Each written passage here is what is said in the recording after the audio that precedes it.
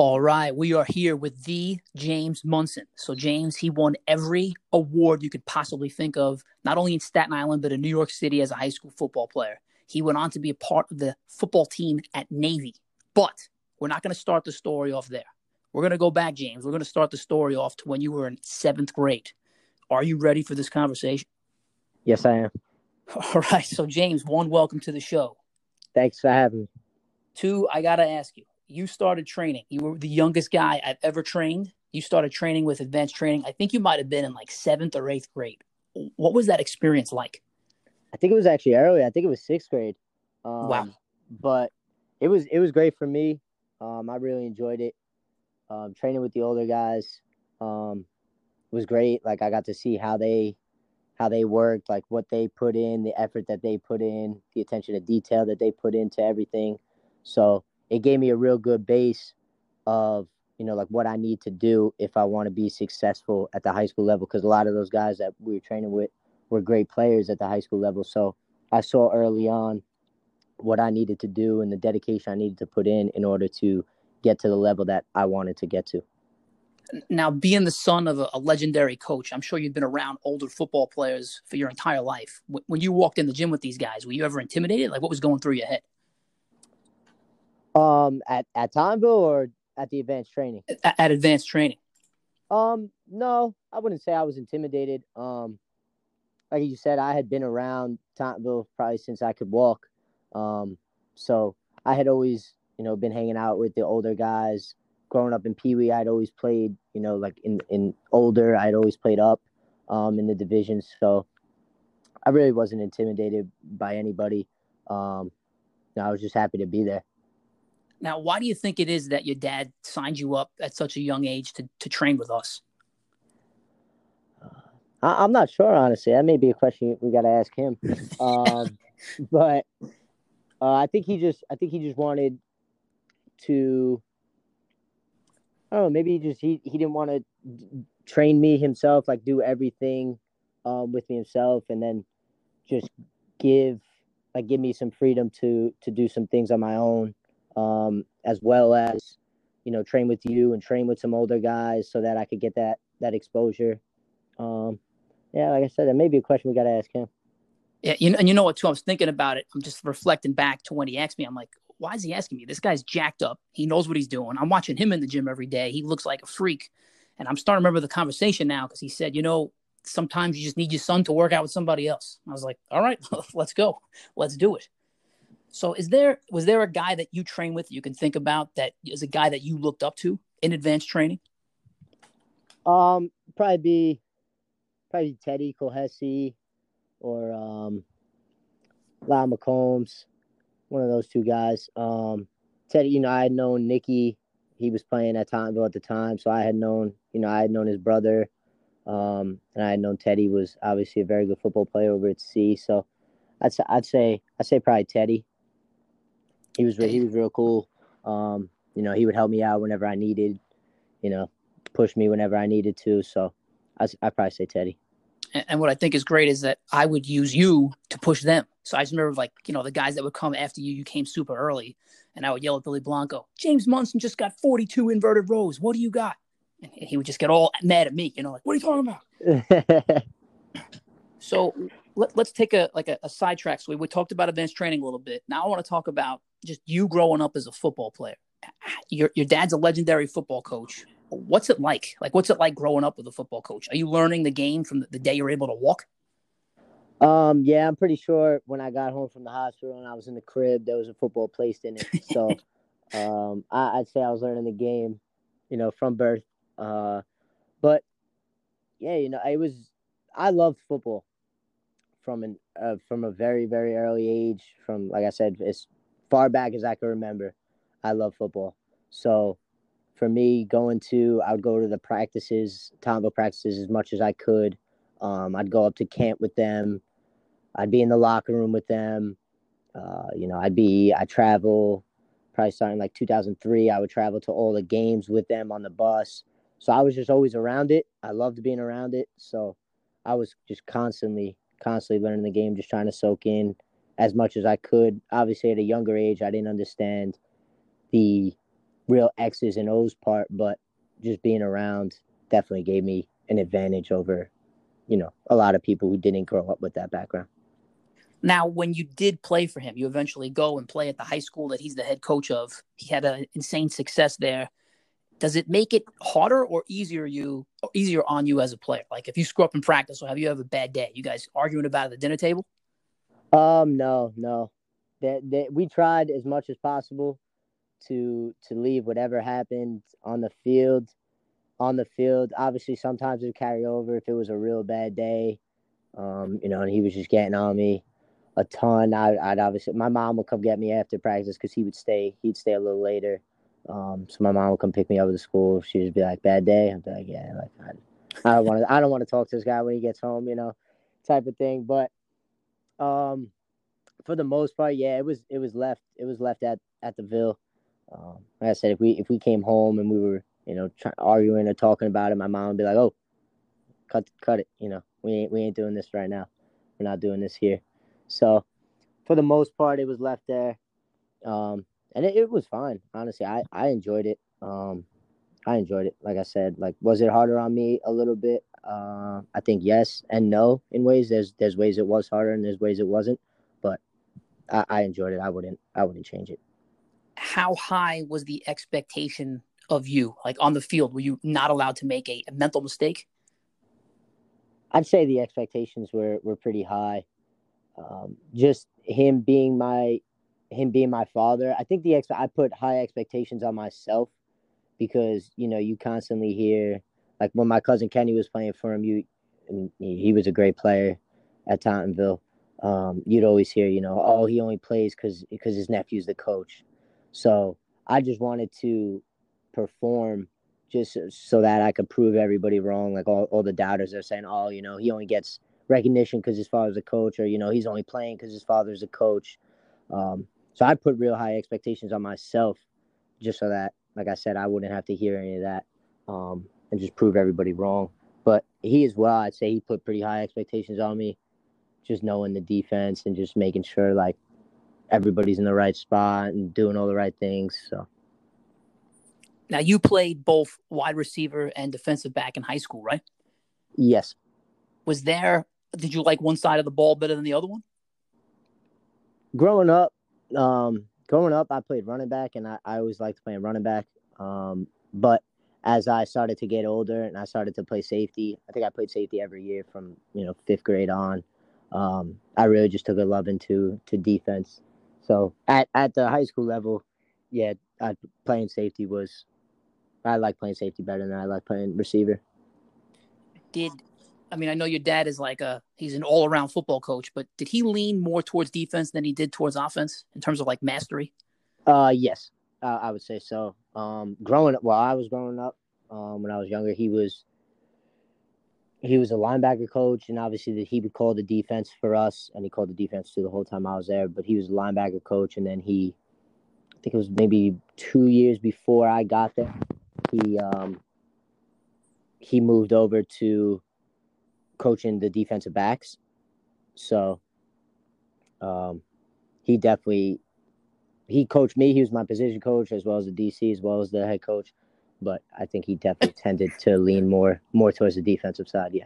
So there's no escape from him, right? There's no escape in Indy. He's there. Oh yeah, no, there was absolutely no escape. My one saving grace would be whenever the receiver coach would call me down, and I'd go, he'd yell from across the field like, "We need him." I'd be like, "Oh, thank God." I'd go down there and like work on some stuff with the offense. But yeah, Indy every day, like team every day. It was always defense first. So there was really no getting away. So you had said something about proving people wrong. I'm just going to rattle off a couple of awards that you won. You were All-City. You were a New York Post, MSG, Daily News, and Daily News All-Star. You won the Fugazi Award, the Al Fabry Award, the Andy Barberi Award. I guess you proved everybody wrong. Did any one of these awards mean the most to you, or are they just all lumped in together in your mind? They all mean a lot. Just being recognized, as All-City, and just people actually recognizing my play is great. Feels good. But I would say the three just stand out was the Fugazi, the Fabry and the Barberi probably mean the most. Because I'd watch a lot of players. You know, I'd been around for so long, so I'd watch a lot of great Tombo players win. You know, those awards as well as from other teams. But being the first person to win all three in one year, you know, was pretty special. It was pretty cool. So I think those three, like winning the Triple Crown, probably means the most. And I think let's talk about two things. One, what's your height and weight when you're playing high school football? Sophomore year, I was probably about 5'7", 125, 130. And then by the time I got to senior year, I was probably 5'8", 150. Maybe like 160 at the beginning of the season, but as the season goes on, you know, you tend to lose some pounds. So we're going to come back to that. Hold that thought. Thing number two, that Triple Crown you're talking about. I mean, are all these awards football based, or are they based on other stuff too? The Fugazi is a panel. You submit a 5-minute highlight tape, and it's one person from each high school team, and then the panel votes on the best player. The Fabry is given out by the paper, the Staten Island Advance. I think the Advance writers vote on that one. And then the Barberi's student athlete award. So that's what I'm hitting on. You're the total package guy, right? Like, it's not just about dominating on a football field and doing nothing in the classroom. You're legitimately dominating the classroom too. Yeah, I tried to. Well, I kind of had to, but yeah, I tried to as well. Now, what does that mean? You kind of had to. From a very early age, there was a heavy emphasis put on just grades in my house. You know, I was lucky where I was pretty smart. So, but you know, my mom worked with me a lot to make sure my grades were good, and then obviously my father. You know, there was no B's allowed. It was A's only. GPA's got to stay, you know, at 4.0, those type of things. So, if I was, you know, I get a bad grade in middle school or something, Xbox would get taken away for 2 months until the next report card or something like that. High school, you know, it was still the same thing. There was repercussions to not getting good grades. So, although I wanted to get good grades myself, you know, there was that push coming where like it was like, you know, you need to get good grades, like you need to get into a good college, and that's what's going to carry you farther in life and in college than, you know, playing football. So, did you ever let any of this high school success get to your head? I tried not to.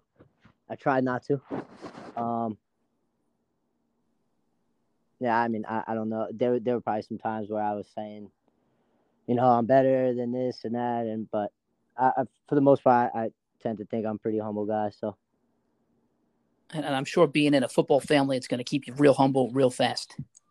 Yeah, no, and that's the thing. There would be times I thought I had a great game, and we come into the film session, and I'm just getting roasted of things, you know, little plays or little things here and there that I didn't do, that I didn't even think about. I'm just thinking about, oh, you know, I went for 100 and had 2 touchdowns, and, you know, I had a great game. But then we came into the film room, and it's like, well, you know, this guy's misaligned on this play, and it's your fault, and now they got a first down because of it. So I'm just saying, you know, it'll knock you down a peg real quick. So in high school, which team would you consider to be your biggest rivalry? Well, growing up around Tomball, our biggest rival was always New York. Those were always great rivalry games. So coming into high school, I was looking forward to those Tomball New York games. But I think throughout my high school career, it kind of changed and it became Erasmus Hall. We played them twice my sophomore year. You know, one in the regular season, one in the semifinals. Played them in the championship my junior year, and then senior year. Once again, it was once in the regular season and then once in the semifinals. So seeing them that many times and every single one of those games held a ton of weight. I'd say that was probably the biggest rivalry. Now, would you argue now that that's still the biggest rivalry for Tottenville, Erasmus?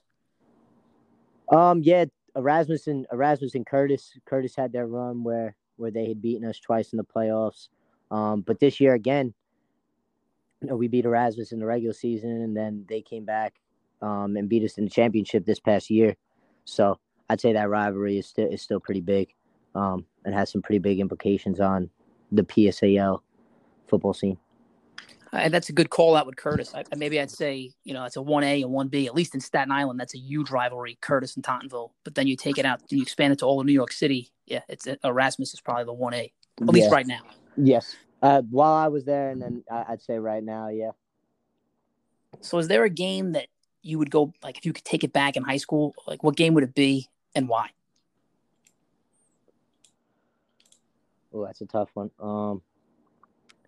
It'd obviously be one of my 3 losses in the playoffs, either semifinals, my sophomore year, junior year, we lost to Erasmus again, and then senior year, 2 straight championships by 1 point. It'd have to be one of those games that I wish I could take back and wish I could get a W in one of those. Probably junior year though. Wow. Wait, did you say you lost 2 straight years by 1 point? Yeah, we lost my junior year. We lost 14-13, or maybe 15-14. Yeah, 15-14, and then my senior year we lost 28-27. Wow. So those are tough breaks.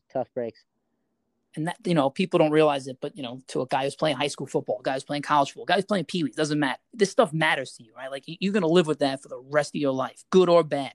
So maybe somebody who's never played high school football, who's never coached it, has no idea why you care so much. But I could feel how badly you feel right now just talking about it. But it's because you invested so much in it. Yeah, you invest so much, especially coming off of junior year, where all year, I'd say we were the best team in the city. And then just losing that heartbreaker, in which I missed a tackle on the 2-point conversion that probably ended up being the game. That stung. So that was my internal drive that whole senior year of like, we're gonna get back, we're gonna get it done this time. And a lot of kids, we had a lot of juniors play on that team. So senior year, that was kind of our mentality was, we're gonna get it back, like we're gonna get back there, and actually, we're gonna get it done this time, get over the hump. And then we lose by 1 again. But me and the buddies, whenever we talk about it, we still talk about it, and we'll still just be like, damn, I can't believe we lost by 1, like 2 years in a row. And then you go to college, you talk to other kids, and they're like, I won state, I won this, we won when I was in high school, and I'm just like, yeah, I lost back to back by 1. People are like, oh my god, that's tough. Well, this is just my humble opinion. I feel like losing in those tight situations, it hurts at the time, but man, does it make such a better impact on your life, depending on how you handle it. I think early failures in life are a lot better to you than early success, depending on how you react to it. Yeah, I would agree with that statement. So you said you were about 5'8", about 160. How did you overcome that? That's not a big dude at all on a varsity level playing safety. Yeah, I mean, I just prided myself on being, like, obviously I knew I wasn't going to be the biggest or the strongest or the fastest on the field. There was always going to be people bigger, like I said, bigger, stronger, faster, better athletes.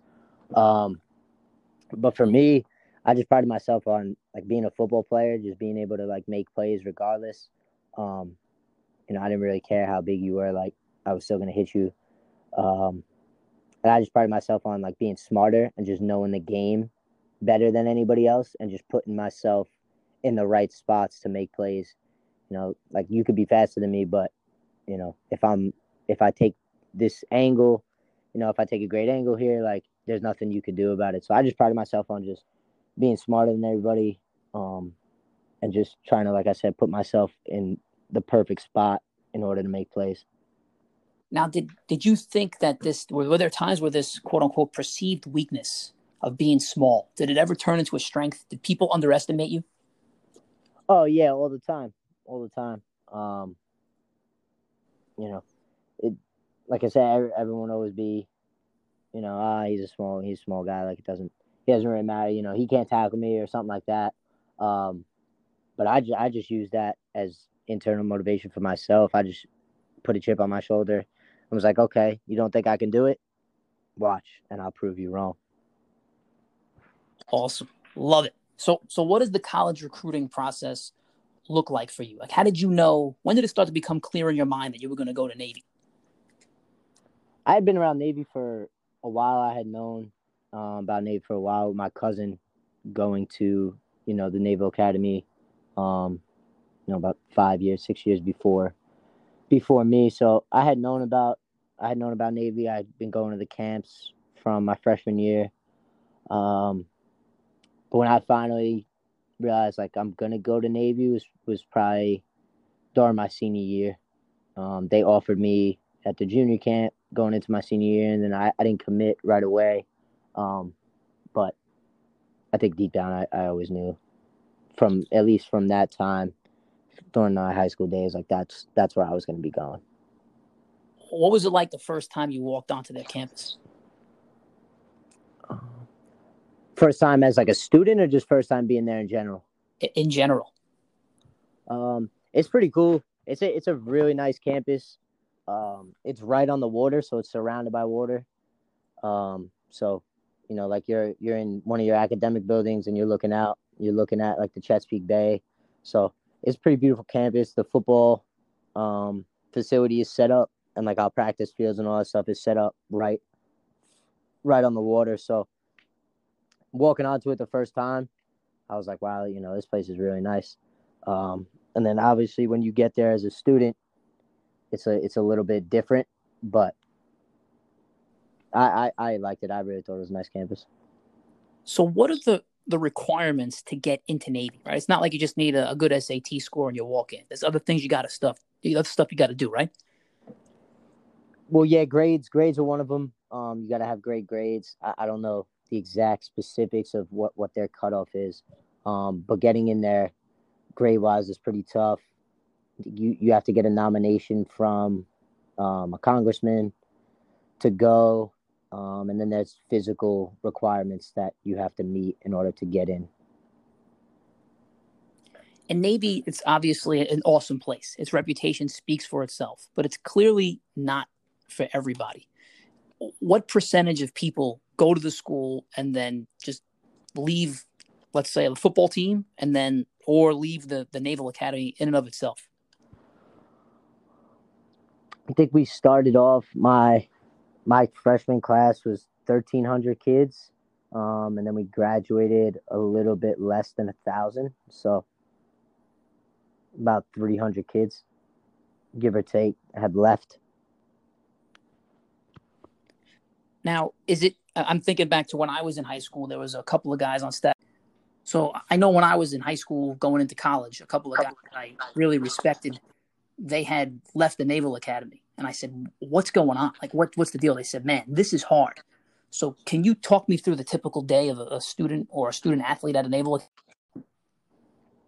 Academy? Typical day for us be probably waking up like 06, going over to the football facility, getting a lift in, and then heading over to breakfast.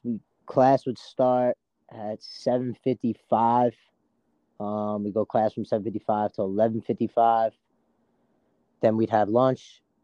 We'd all eat together. The whole football team would eat together, and then we'd head back over to the football building for meetings or treatment or whatever we had to do. And then class would start up again at 1:30. We go class 1:30 to 4:30. Head back over to the locker room, get ready for practice. Once practice would end, we would get our treatment, get whatever we needed to get, watch film, do whatever we needed to do, and then go over, have dinner. And then by the time we got back to the room, I'd say it was about like 8:30. You try to just get whatever homework you had to do, get it done as soon as possible, and then get to sleep, and then just wake up, do it all again the next day. Now, if someone is not a football player, are they doing something else? Are they doing PT? Do they have daily regimens that they have to follow? Everybody at the academy has to play a sport, whether it's like a club sport or intramurals, whatever it is, they have to play sports. But people playing club or intramural, their day's a little bit different. They have to go to morning formation, noon formation. But then after school is done at 4:30, when they get out, they pretty much have the rest of the day for themselves to PT or do whatever they want to do. So what was the life like? You come out of high school, you win every single award. You're probably one of the smartest kids in Tottenville High School. What's it like transitioning to a place where everybody is the best player on their team and everybody's the smartest person in their school? It was tough. It was a tough transition. For sure. There was, in Tottenville, or even growing up in middle school, I didn't really have to study a ton in order to get good grades. It was pretty easy. I just study, the night before, 20 minutes, and that was it. I was able to do good. So getting to the academy, it was a little bit of a slap in the face. I was like, whoa, I don't know how to, how to study and to take note and do these things that I need to. So there was definitely a bit of a learning curve when I was first getting there, but it was tough. Was there ever a moment in your mind where you said, I can't do this? This isn't right for me? Yes, there was. After my sophomore year, you go on summer training, because every summer we have to do some type of like military training. So we went on this thing called ProTrimid. So you spend, a week with aviation, you spend some time with the Marines, you spend some time on a submarine, you spend some time on a surface warfare ship. And it kind of just gives you like a little insight into what branches you can go into and what you can do after you graduate with your time in service. And I remember getting back home and I was just like, man, I can't see myself doing any of these things. I don't want to do it. I don't want to be in the military. But I ended up staying, and here I am, 2 years into it now. So did you have somebody to talk to about this? Did you feel comfortable having this conversation, or was this just inner reflection? Oh, well, I had the conversation with my parents. Obviously I had the conversation with my mother first, and was like, Mom, I don't think I could do it. Like, I don't want to do this. Like, none of this stuff. Like, I can't see myself being happy doing any of these things, blah, blah, blah. And then sat down, had the conversation with my father. And then, won't say the specifics of how the conversation went, but after that conversation, I was like, yeah, well, maybe I should just stay, and stick it out. So that's exactly what I ended up doing. And you thank him every day for the rest of your life. I'm thinking through when I was in college. I'm at Columbia University. I was the smartest guy in my high school. I was one of the best football players, and I get there. I'm at the bottom of the barrel in both, and every single day, this isn't for me. I gotta leave. I'm not smart enough to be here. I'm not good enough to be here. And my parents were like, "You're not leaving. There's nothing you're gonna do. You're staying in the school whether you like it or not." And I'm so glad they did. Yeah, no, that was pretty much what it was. Dad was just like, hey, you want to be a man and, make a man's decision. Like, you're going to be on your own, pay for your own college, get a job, sell your car. Like, this is what you're going to have to do. Like, I'm not going to help you make a terrible decision. So, you want to be a man and make a man decision. Like, you're going to be on your own. And I was like, I started thinking about it. I was like, ooh, I don't know if I can handle all that right now. So maybe I should just stay. And, that's pretty much exactly what I decided to do. I love that he made the alternative worse for you. I love it. Yeah, no. I mean, it was, like I said, he pretty much put it into perspective. I just thought about, oh, I'm going to leave. And then the questions were, okay, so where are you going to go? What are you going to do? What are you going to major in? Like, how are you going to pay for it? How are we going to do all this stuff? And I was just like, oh, I didn't really think that through. I just was thinking about getting out of this place. And I was like, well, maybe the academy actually is the best thing for me. So ended up staying, ended up working out. I wonder how many parents out there would have enabled that situation. Oh, it's okay, honey. You know what? This is too hard for you. Just take it easy. Come home. Don't worry about it. We'll pay for your car. Whatever you want to do, you do. I mean, I'd say there's probably a lot, but, growing up in my household, there, we weren't quitting anything growing up. That was one thing my father would say, you're not quitting. So when I went there the first year, he was like, you're making it through plebe year, which is obviously the toughest year. You got to go through plebe summer and the boot camp, and plebe year just stinks. You're at the bottom of the totem pole. You're just, the upperclassmen are messing with you 24/7. So he's like, you're making it through that. So then after that, I was like, Like I'll do sophomore year. It should be better. Shouldn't be as bad as the freshman year. Like it can only go up because as you go up, year to year you get more privileges. So then when you hit junior year, you can finally wear like they call it civilian clothes, which is like your own clothes. You don't have to go out in town in uniform. And then senior year, you can drive and you can take weekends on a Friday and a Saturday. So there's more incentives as you got up and as you got older. So I was like, well, maybe I'll do sophomore year. And then I was like, well, Dad was saying as well, you've done two, you've done half. Might as well just, finish it up. So. When you're done with your other half, are there requirements, like are there service obligations that you have to fill after graduating the academy? Yeah, so first day of junior year, you sign what's called the 2 for 7. And that's pretty much saying you owe the government, 2 more years of school and 5 years of service. So if I had left after my sophomore year, before I signed 2 for 7, I wouldn't have owed them any money. But if you leave junior year or senior year, you're paying back all that money that, the taxpayers paid for you to go to school. So I think you end up owing probably around like somewhere between like 240, 260 grand. Talk about an incentive. Yeah, exactly. It was, I don't want to pay that. So right now, are you doing your service obligations right now? I am. Yeah, I'm 2 years into it right now. I actually hit 2 years next Monday, so 5 days. What are you doing? I'm a Marine stationed down in Camp Lejeune, North Carolina, in Jacksonville, North Carolina. Wow. God bless you, man. God bless you. I'm gonna quickly go. I'm gonna change gears a little bit toward your football career at Navy, and I'm looking through your bio, and it said you chose Navy because I am too damn small to play anywhere else. What does that comment mean?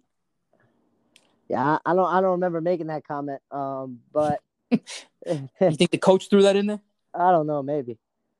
But I mean, it pretty much is exactly what it means. I wish, if I was big enough, or if I was bigger, yeah, would I have loved to go play at an Alabama or an Ohio State?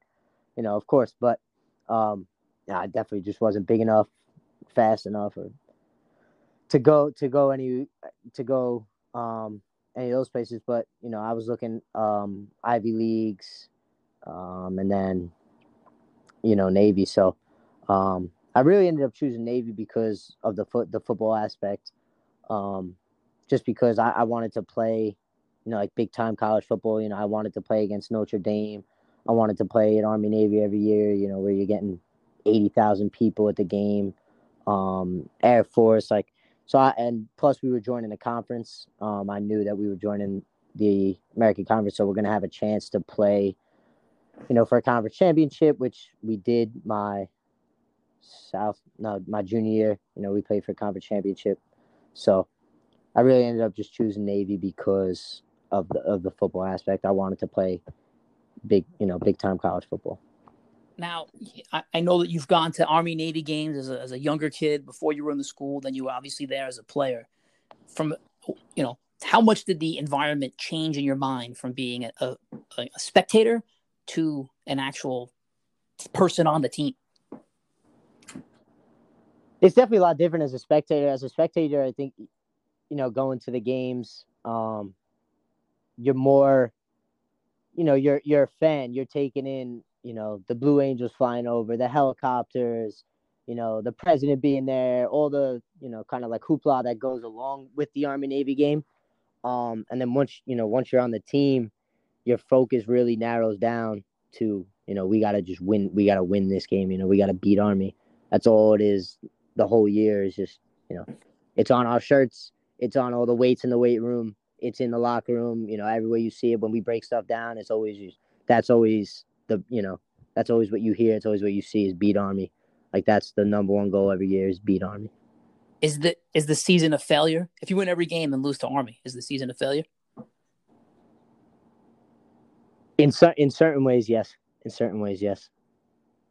I mean, I get it. I can never get it. I'm lying. I almost kind of fake get it from other rivalries, but Is there any bigger rivalry than Army Navy? I mean, I'd say it's definitely top. I'd say it's definitely top 3 in college football, for sure. I think I'd put it up there with the Iron Bowl, and Michigan, Ohio State. Does it have the same college football implications? Probably not. A lot of times whoever wins that, that Iron Bowl, that Ohio State, Michigan State is going to college football playoff and will go on to, play for a national championship. Obviously, Army Navy, it's not coming down to that, but I think it just means more, as you said, like what the game actually means, what it means to, the United States, what it means to the players, what it means to the people that have gone. Like there have been some great people that have played in that game, that have then gone on and lost their life serving the country. So I think it means more in that aspect.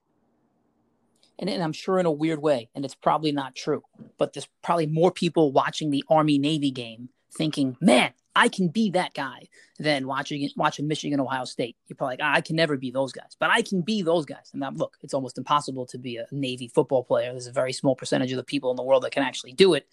But in their mind, I can do that. So I think they even connect with the players on the field so much more. And for everything else you just said about, the country, the long-standing rivalry, and then people that have gone on to serve and lost their lives. So all that stuff together, at least to me, makes it, man, it's sick. It's completely sick. Yeah, no, I mean, for majority of people, I'd say 99% of people that play in that game as a senior, that's the last time you're going to play football. Where, like you said, Ohio State, Michigan, or, in Alabama, Auburn, like a lot of those guys, majority of those guys are going on and they're going to play on Sundays. For us, it's like as a senior, that's the last probably time you're going to put on a helmet and shoulder pads and actually go out on the field and play. So.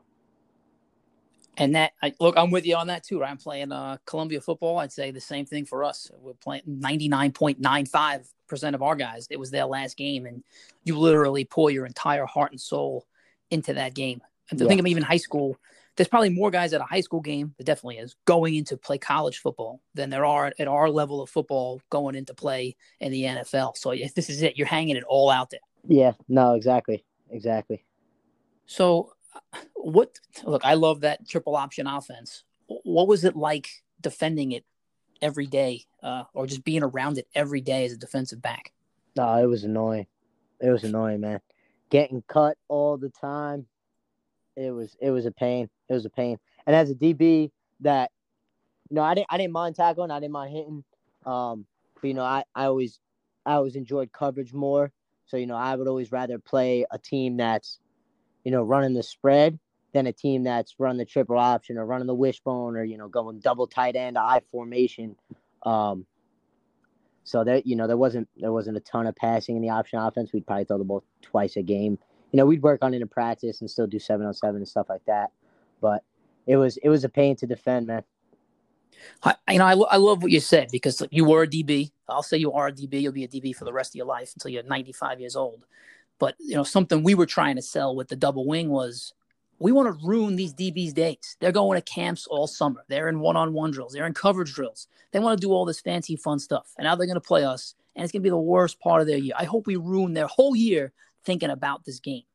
Is that the same mindset that I'll call him Coach Ken, because I'm not going to pronounce his last name right, Niumatalolo? Niumatalolo, yep. Yeah. Is that, was he trying to instill that in his guys? How did he keep them so excited about running this quote unquote oldie style offense? I mean, you pretty much hit it right on the head. It was, we're going to play, these teams, and every team that we play for the most part, besides probably Army, is going to be bigger than us. They're going to be stronger. They're going to be faster. They're going to be better athletes. They're going to have guys going to the NFL and all this stuff. But like, that doesn't matter. You can have the best defensive end in the country, and our offensive lineman will come off the field and they say, "Oh yeah, this guy's sick of it. He can't wait to get out of this game," because they don't want to just be cut, play in and play out. You got middle linebackers; they're getting cut all the time. Our receivers are cutting DBs 30, 40 yards down the field on runs, and it's just like, people just say, you would have players come off the field and be like, "Yeah, no, we're getting to him. We got him." So that was kind of how I would say he kept us interested, and kept us excited about it. Was, like, if you can run the triple option well, it kind of evens the playing field. So it doesn't matter how great they are and how big they are. Um, if we could just rattle off, just slowly chipping away, just control the clock, 5, 6, 7 yards a pop, you know, that's the way we're gonna win games. We can't go spread and do all this fancy stuff. We got to be tough, hard nosed people, and we got to out physical and out tough people. So, and I remember watching Nick Saban after Alabama. I can't remember who they were playing. It might have been Citadel, but they had a rough first half. And they came back. They ended up winning the game. But he said, it's so hard to get your players up to play this. And this is Nick Saban, like the master motivator. The guy who's got everything at stake. Yeah, it was I think I remember the exact game. It was Georgia Southern game. And Georgia Southern was running up and down the field on Alabama. And like to your point, it's a great it levels the playing field, man. It really does. It's a great equalizer. Yep. And you get guys that just don't want to keep playing. Like, take me out. Now, can I ask you this question? It might be some confidential information. I don't want to hurt Navy, but any tips on how to slow this thing down? You got to stop the dive. That's number one. Got to tackle the dive, hit the quarterback every play. You got to make them pitch the ball. This is how I know you know a lot about football, because most people say you got to stop that pitch. But yeah, you got to stop. I'm calling it midline. I guess you're calling it dive. If you don't stop that, the whole game's over. Yeah, if you're not stopping the veer, it's over. So, Coach Ken, that people said is their favorite quote of him is, "It's hard to freaking win." What does that mean? It means exactly what it sounds like. It's hard. It is hard to freaking win. He would just say it all the time, like, it's hard. It's hard to freaking win. It's hard to freaking win. Because it really is. Football is the ultimate. I just call it the ultimate team sport. Where in baseball you could have a pitcher goes 8 shutout innings, and you could get 3 hits and you win a game because that one guy dominated the game. Or you could have basketball. You could have a Michael Jordan go for 50 or 60, and they're gonna win the game because that guy dominated the game. Like, football, it ain't like that. It's the ultimate team sport. So, he would always say we need to be on point in everything we do in every facet of the game. So, you got to play great on defense. You got to play great on offense. You got to have great special teams. You can't you got to win the turnover battle. That was a huge thing with us. High and tight with the ball all the time. If you had caught a ball and you were running, jogging back on the line, and that thing dropped and it wasn't high and tight and somebody saw it, you were running a lap, you were getting yelled at. So, it is hard to win. So you just put a lot of emphasis on just attention to detail and just trying to be perfect, because as a team that was probably going to be outmatched as far as athleticism and size, we had to be near perfect to win games. And that's why I think that's where it's hard to freaking win came from. First of all, I love your response. I love what he said. The first question I got to ask is, from your perspective, are Navy guys, you'd think they'd be just more disciplined naturally. Are they more disciplined, or did he really have to constantly reinforcing that point? Like, we got to do everything right because it is so hard to win.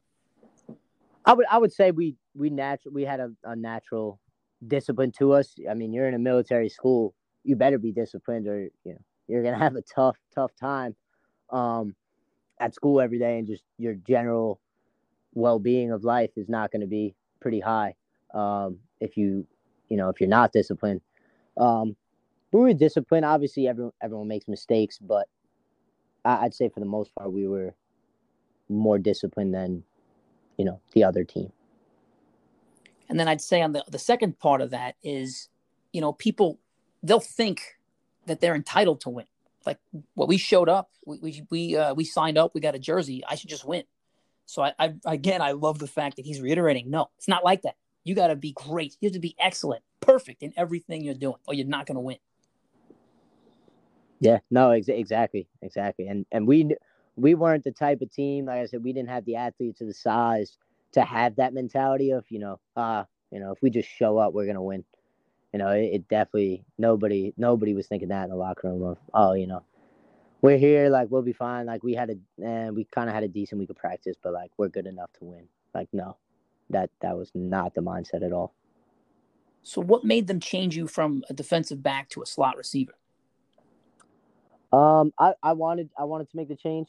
I had the coach that recruited me, Coach Buddy Green. He was the DC and the DB coach at the time, and he had recruited me coming out of high school.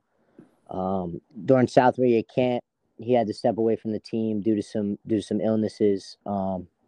So he wasn't the coach. He wasn't my position coach anymore, and he wasn't calling the defense.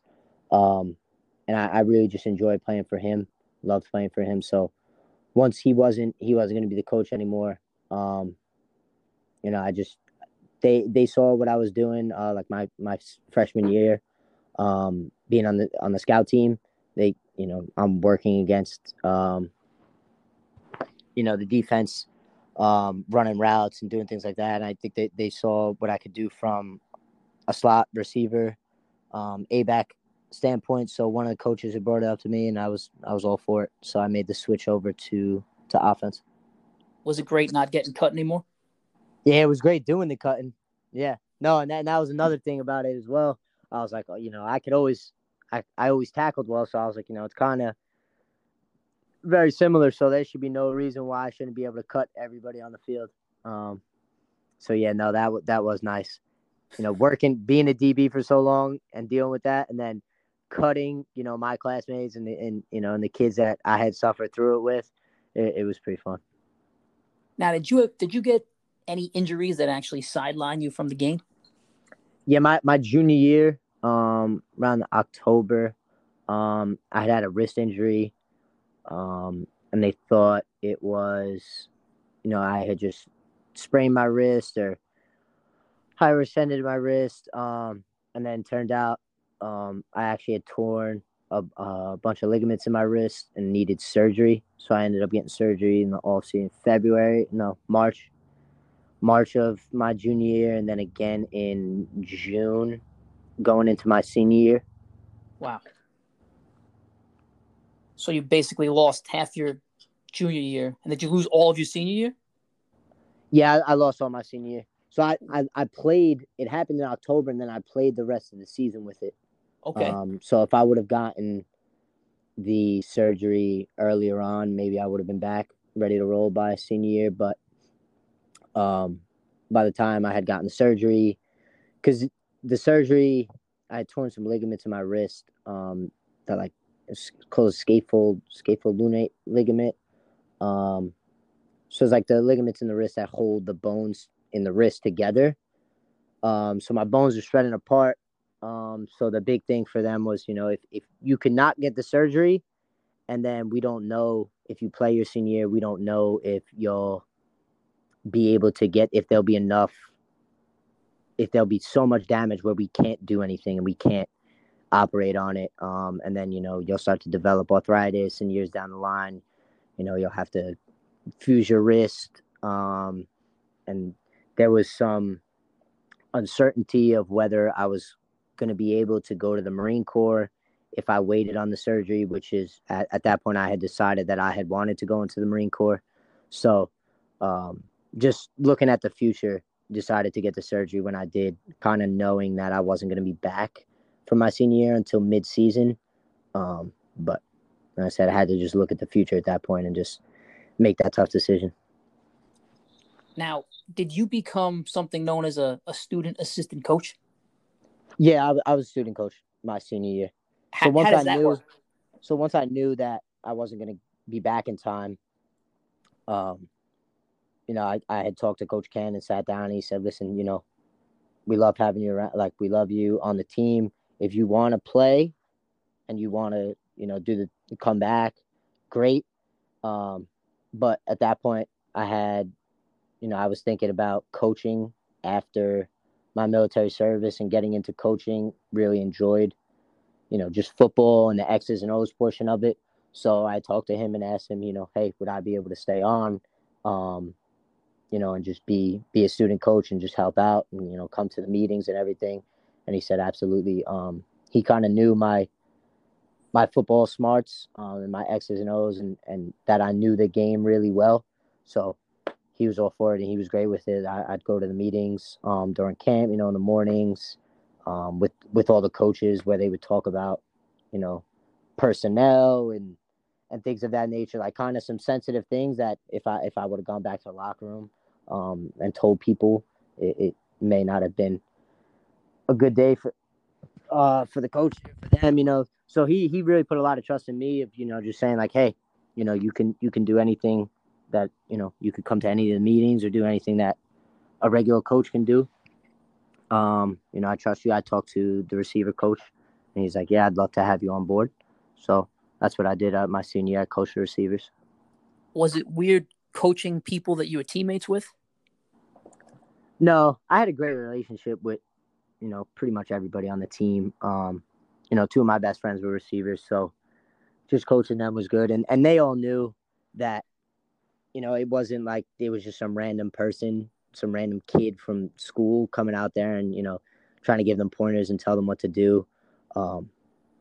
They knew that I knew football, and they knew that I knew a lot of things. So they would come to me and say, hey, yo, what on this route or this coverage, and ask me some things, knowing that I knew the answer. So they were good. They were good about it. They were real good about it. So I'm going to get, I know we're in a podcast and it's kind of personal, but I'm going to get really personal here. So I'll speak for myself first. So when I was at Columbia, I didn't play my freshman year. So I had an extra year of eligibility. I did stay in the school a fifth year, but the school would not let me play, which would have been my fourth year of college football. So I ended up playing 3 years of college football. My last year, like you, I coached a little bit around my engineering schedule. But I still, to this day, have a hole in my heart for that last year. I'll still dream about getting to a game and I can't find my cleats. I can't find my helmet. Like the whole team's out there and I just can't go play. Is it still eating at you at all, or are you completely okay with it? No, it does eat at me. While I was at practice, sometimes like during the summer workouts, I'd be like, yeah, kind of. I don't miss this, I don't miss these summer workouts in 100 degrees and doing all that stuff. But then, sometimes practice is sucks. So there'd be times where I'd be like, oh yeah, I don't miss that. But on Saturdays, and then even a lot during practice, I'd be like, man, I do miss just putting on a helmet and just being out there, like even if I wasn't going to see the field, like it is just nice putting on the helmet. So yeah, I do miss it, and it does suck just not, the career, like at least when you're a senior, hey, this is going to be it. This is my last, this is my last dance. But, as a junior, when you get the career kind of ending injury, and you don't have a chance for that senior year, like I said, I had to make the decision of, play and risk a lot, or, just hang up the cleats. So having to make the decision was tough, but I think I ultimately made the right decision. But yeah, it does still sink sometimes. Well, I know you mentioned that you were thinking about coaching. Obviously, from having your background and just hearing you in this conversation, you make an awesome coach. But I'll tell you this: me not playing football that last year really made me understand how precious football is. And at least for me, I feel like it's made me a better coach because I just care so much about what I lost. So if you're going in, you might have this awesome, great chip on your shoulder and a healthy, positive chip that'll make you a sick, sick coach. Now, are you thinking about going back and coaching after you're done with your military obligations?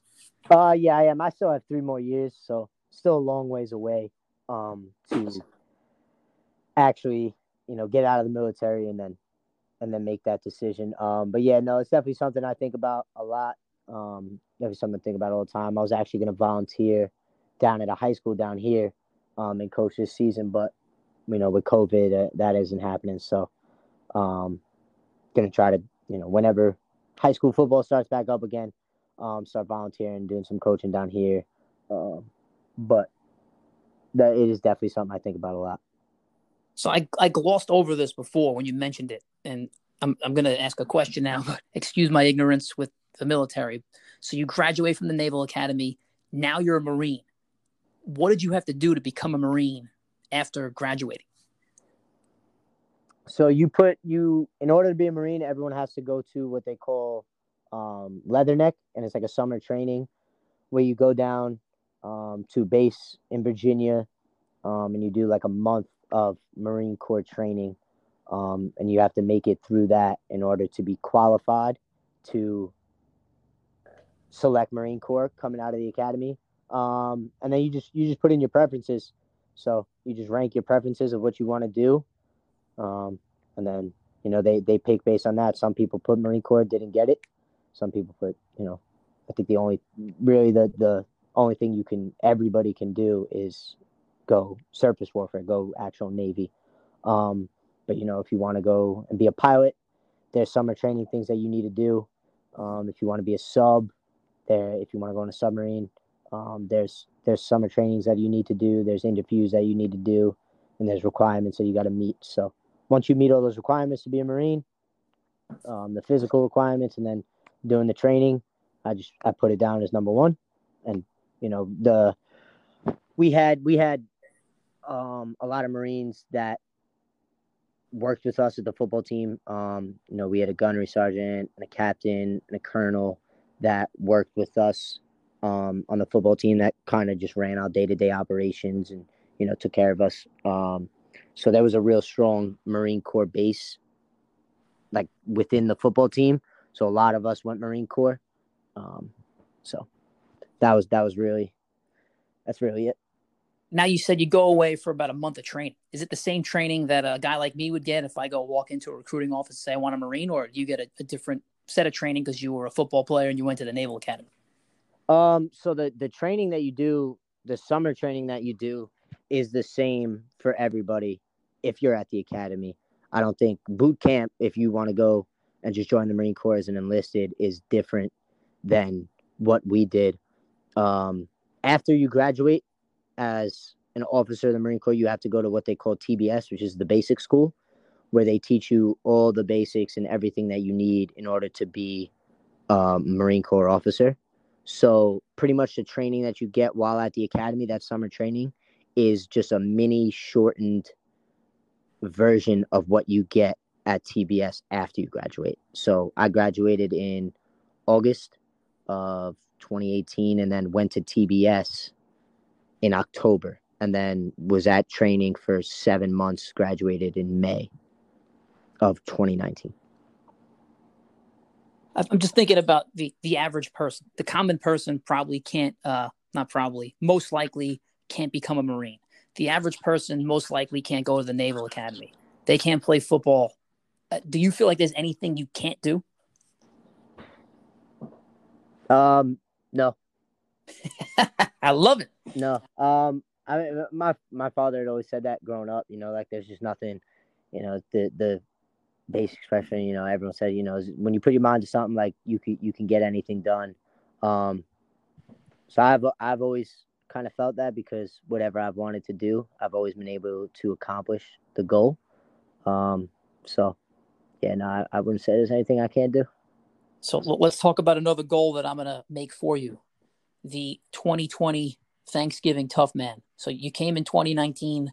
It was you, your dad, Coach Manos, Coach Manos' son. You guys didn't all wear cleats, and it was a real rough day at the office. Yeah, it was definitely a rough day at the office. Yeah, I don't know why everyone didn't have cleats. I probably shouldn't have gone out all night the night before and not gotten any sleep. Got home and pretty much 20 minutes later, Manos was outside. Like, hey, let's go, let's get it. So if I do come back this year, so I'll probably actually try to get some sleep and not be hungover that morning. Now, did you know you were doing this, or did he just show up at your house and say, "Let's go"? No, I knew. So if Coach Manos asked me again to do it, I'm gonna have to do it. I can't say no to Coach Manos. So if he had asked me to do it, he's like, I can't remember. I don't even think he asked. He pretty much was just like, "Hey, we're doing this thing with George. That it is what it is." And I was just like, "Shit, okay, I guess so. I guess we're doing it." Yeah, I don't think you have an option. You're doing it. Unless the Marines say you can't come back for Thanksgiving. We need you there. Yeah, no, I don't think I have an option. Like I said, if Manos says I'm doing it, I'm doing it. Aside from bringing cleats and not staying out all night, is there anything that you learned from observing the competition? Yeah, we I don't know. We all need to work out more. Well, Dad's got to get in the gym. Manos, I don't know. We got to do something. We got to change up something because we did not do very well. Coach Manos is now he's ready. He's got a whole operation ready. He's got guys doing sliders in front of his house. He is prepped, so you better not let him down. Wow, I didn't even know that. He is prepping. I'm probably gonna get a call after he listens to this. He's got a coach coming to him on tomorrow. Our Tough Man champ, Joe Trunzo, is going to New Jersey to coach his guys up on the Tough Man. Oh, wow. I don't know. I'm not getting that same training. Maybe Manos wants to take somebody else instead of me this year. I don't know. We need you there, man. All right, we're gonna get into the rapid fire general questions. Quick Q&A. Are you ready? Yes. Okay. If you could put anything on a billboard on the Staten Island Expressway, what would it say? Oh my goodness. Yeah, I've been thinking about this one a lot, and I don't know. I can't come up with anything. It probably just have to do something with Tottenville, something with Tottenville football. Just put it up there for everybody to see. I like that. Just let everybody know what's going on. Just let everybody know it's the Ville is number one on Staten Island. Like a big pirate head or something like that. Yeah, something just to let everybody know that the Ville is where it's at. There's another school that's kind of down Highland that come to Townsville instead. Come to 100 Luton. What failure in your life, inside or outside of training, actually led to a huge success? I mean, I wouldn't say. I don't really take anything as a failure. Even when I do fail, I don't really consider it a failure. It's all a learning process. So that's a great mindset. Like I said, I don't really think of anything as a failure. It's all just an opportunity to learn and better yourself. Like, yes, you do, you learn more from failure than you do from success. So it's all just a chance to get better in anything, as far as, training, as far as football, as far as, life, academics. It's just all a learning process, and it all just makes you better in the end. So I don't look back and say, this was a failure. I failed at this part of life. I just don't think like that. I know you're super loyal to Tottenville, but that's something, that whole thing you're talking about, you can probably paraphrase that, put that on a billboard on the Staten Island Expressway too. Maybe Tottenville on one side and that on the other side. Maybe. What advice do you think your 60-year-old self is going to give to you? My 60-year-old self. I need to just put 100% into what I do, into everything you do. Just anything you go at half-assed, you're probably not going to be successful, and you're not probably going to get the result that you want. So just always put 100% into everything you do. And then even if you don't meet your goal, you don't have any regrets, at least as far as, what happened, what the outcome was. Now, this one might tie into that. What is your number one pet peeve on a football field? Number one pet peeve on a football field? I don't know. A lot of times in high school, it was my father himself.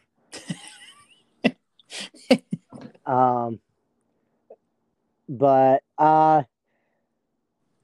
number one pet peeve on a football field, I'd say probably just people just not, like I said, just not giving, like just not being there. Just like not giving it their all. Like you would have people, there's practices that suck. No matter how motivated you are, no matter how much you love football, there is times where, it's tough and it sucks. But I'd say just people just not wanting to be there, not caring. Like if you don't care, then we don't want you here. Get out. I'd rather have, maybe you're a better football player, but I'd rather have the next guy that actually cares about what he's doing. If there's somewhere else you'd rather be, go there. Exactly. Get out then. We don't want you. What is one life lesson you learned from high school football that's carried over with you to this day?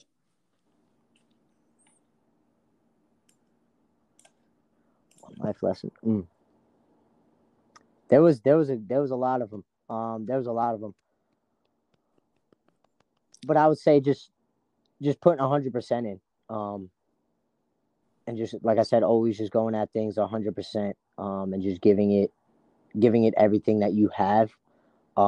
Because there were a lot of times where, in high school, being undersized or being smaller than other people, I had to give everything that I had in order to get results. Maybe whereas a more talented person could have, taken it half speed or half fast and still get the same results. So I'd say that's something that's carried over me that definitely carried over me into the academy. A lot with like grades, because the academy was real tough with grades. Just putting everything I have into it. What I love about you, man, is that if I'm just thinking about you, you are a football player. The first thing you said was, I love football. I wanted to be a football player. You didn't say I wanted to be the star quarterback. I just want to be a football player. Just wanted to be a ball player. Every answer you've given to me has just been like oozing that you're a football player. And I'm sure being a football player makes you a better person in the Navy. It makes you a better Marine. It makes you a better dad. It makes you better everything in this world. So stick to it, man. I'm glad that stuff is in your blood. All right, last question for you, my selfish question to make my life better. What is one life lesson you can give me on how to simplify or remove clutter? Remove clutter. I'd say just narrow your focus. Just narrowing your focus down. There's, a lot of times people, they get into, too many things at once. And they're trying to do too much, and they're, half your focus is here, another quarter is over here. Maybe you're giving a little attention to this. But just narrow your focus down. I said something I learned at the academy where, homework, taking 20 credits and homework all the time, having to just narrow my focus and just saying like, okay, today, this is what we're going to get done. Like, we're going to get this paper done, this assignment.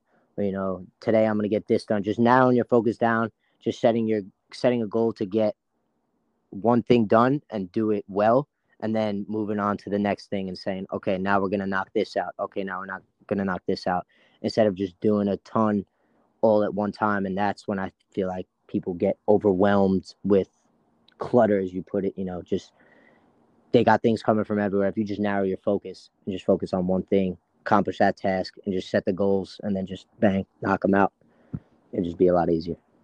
Hallelujah, man. If it wasn't COVID and if you weren't halfway across the country, I'd give you a sick hug right now, because that is beautiful, beautiful stuff.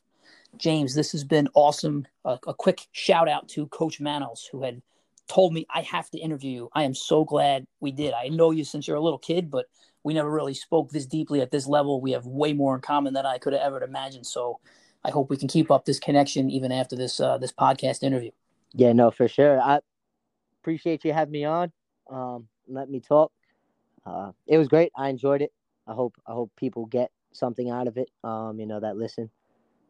So and I need two guarantees from you. One, if you are allowed to from the military, you're coming back to this tough man.